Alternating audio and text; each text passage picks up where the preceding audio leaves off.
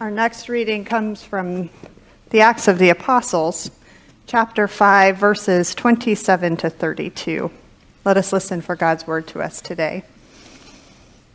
When they had brought them, they had them stand before the council. The high priest questioned them. "We gave you strict orders not to teach in this name. Yet you have filled Jerusalem with your teaching, and you are determined to bring this man's blood upon us." But Peter and the apostles answered, "We must obey God rather than any human authority. The God of our ancestors raised up Jesus, whom you had killed by hanging him on a tree. God exalted him at God's right hand as leader and savior, that Jesus might give repentance to Israel and forgiveness of sins. And we are witnesses to these things. And so is the Holy Spirit, whom God has given to those who obey God." Friends, this is the word of the Lord. Thanks be to God. Let us pray. O Lord, may the words of my mouth and the meditation of all of our hearts be acceptable in your sight, Lord, our rock and our redeemer. Amen. On August 21, 1965, the Reverend Dr. Martin Luther King Jr. came to the Blue Ridge Mountains of North Carolina, invited to speak at a denominational conference center of the Presbyterian Church in the United States, the PCUS, more informally known as the Southern Presbyterian Church, one of the two branches of the church that reunited in 1983 to become the PCUSA, of which we are a part. Arriving at Montreat that day, the Reverend Dr. King was a day later than expected. He was held up by a trip to Los Angeles to help bring a peaceful resolve to the aftermath of the Watts Rebellion, a days-long uprising ignited by the arrest and beating of Marquette Frye, his brother Ronald, and their mother, just outside their home in the Watts neighborhood. To set context further, Dr. King arrived in Montreat just 3 months after Bloody Sunday in Alabama, just 5 months after the march across the Edmund Pettus Bridge in Selma. All of these a part of or a reaction to the actions for civil rights happening at that time in this country as we grappled with our long history of racial segregation, voter suppression, and white supremacy. On that day in August, the Reverend Dr. King offered a talk entitled "The Church on the Frontier of Racial Tension," and addressed it to the mostly white congregation assembled, whom he called upon as those involved in Christian action in the great Southern Presbyterian Church. Broadly, he spoke of the concerns of the movement, racial reconciliation and reparation, and more as the movement was evolving, to speak clearly of systemic issues of poverty, war, lack of opportunity, and disenfranchisement felt by the poor, both black and white citizens. There in that place that day, he was speaking to the church, to clergy, to lay leaders, to congregation members, Easter people, all of them. It was a clarion call for people of faith to take that faith public. He said, "Whenever a crisis emerges in society, the church has a specific and a great responsibility. It has a real responsibility in the midst of this crisis because the problems involved are essentially moral issues. The church, being the moral guardian of the community, cannot overlook its moral responsibility in this hour. Now, we must admit that all too often the church has been lax at this point. All too often in the midst of social evil, too many Christians have somehow stood still, only to mouth pious irrelevancies and sanctimonious trivialities. All too often in the midst of racial injustice, too many Christians have remained silent behind the safety and security of stained glass windows. But when the church is true to its nature, when it is true to the gospel of Jesus Christ, it is always active in immaterial social change, seeking to guide and to direct. This is the great challenge facing the church today. Somewhere along the way, we must come to see that human progress never rolls in on the wheels of inevitability. It comes through the tireless efforts and the persistent work of dedicated individuals who are willing to be co-workers with God. 50 years later, in August of 2015, Montreat marked the anniversary of Dr. King's presence there with a conference, naming that the agenda of civil rights is yet unfinished, and the church's voice still critical. At that gathering, I heard for the very first time the sonorous voice of the Reverend Dr. William Barber, leader of the contemporary Poor People's Movement, which is reviving the work begun by King just before his assassination. We heard also from the late Representative John Lewis, who, in reflecting on his friend and movement colleague, was well known for saying that what they did was to get into trouble. Good trouble. Necessary trouble. It was this phrase with which he charged the people gathered some 50 years later, saying, "I think it's time for the church to get into trouble again." In fact, the Church of God and the people of God from all the way back have been getting into trouble. Sure, it's not always good trouble. Cue Aaron, who melts down the gold of the people to make an idol, while Moses is up on the mountain receiving the very commandment of God not to do so. But we're also fairly adept at getting into the kind of trouble that Representative Lewis referred to.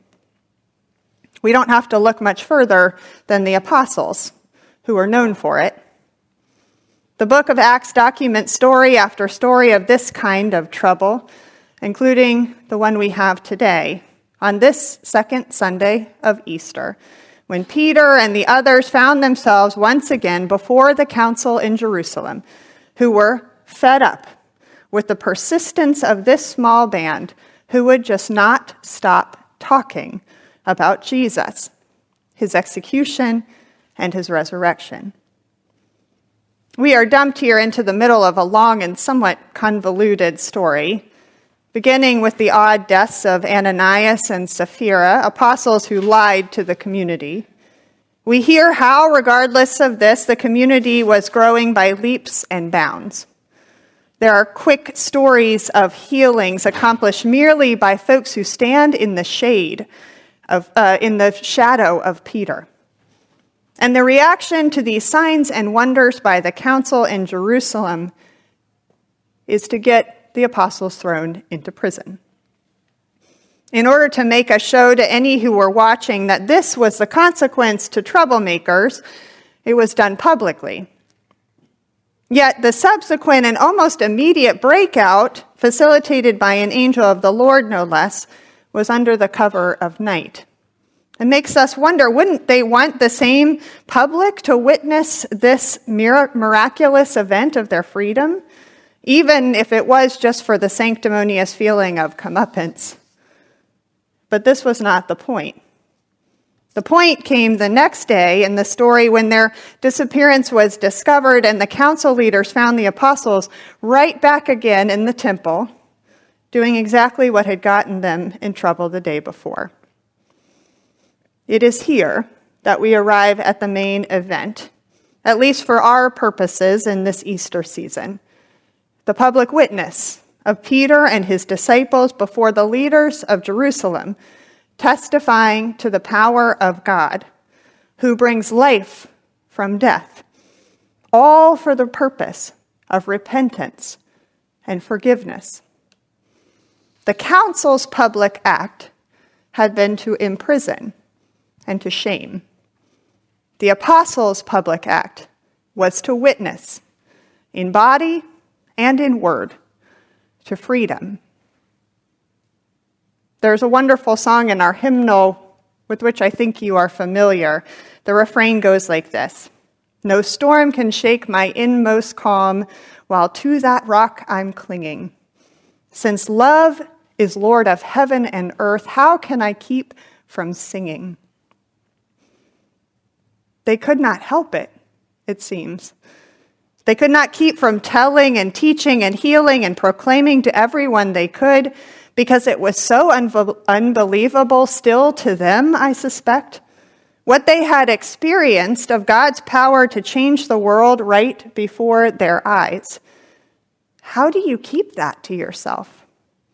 It's like the very best story that you always want to bring up in every conversation because it always gets a reaction. And this one got a reaction.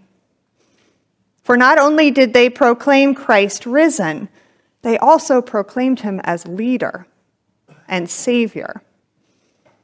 The reaction they got to this was fear. That of those caught and complicit in a system of perpetual and reactive violence.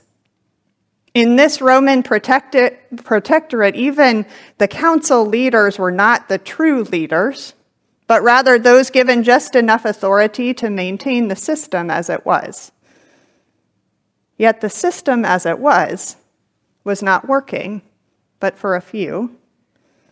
The Lucan writer of both the Gospel and of Acts points to this again and again as Jesus begins his ministry with the mandate of the prophet Isaiah to bring good news to the poor, release to the captives, recovery of sight to the blind, freedom for the oppressed, to proclaim Jubilee.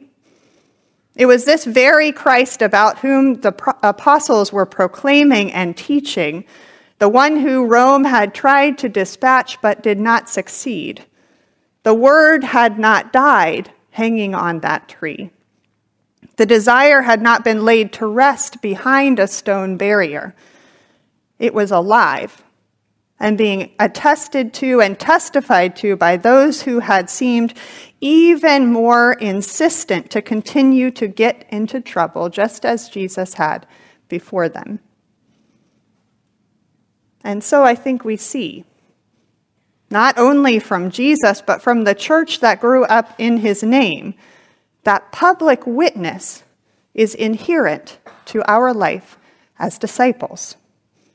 We cannot help but witness to a leader and savior who rules not with violence and separation, but with forgiveness and love.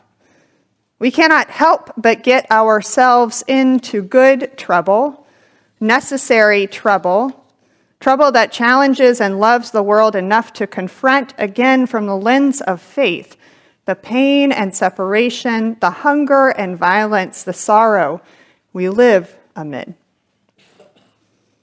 I know that this is and has been a challenge for various embodiments of the church from as far back as Peter and the apostles.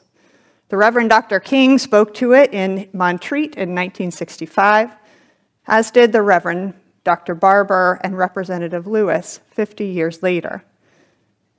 So often we in our culture see how this public witness is used by ideological factions on right and left to co-opt Jesus, to make Jesus in our image, rather than we in the image of God, dressing him up with all of the terms and symbols that suit our limited notions of righteousness and power.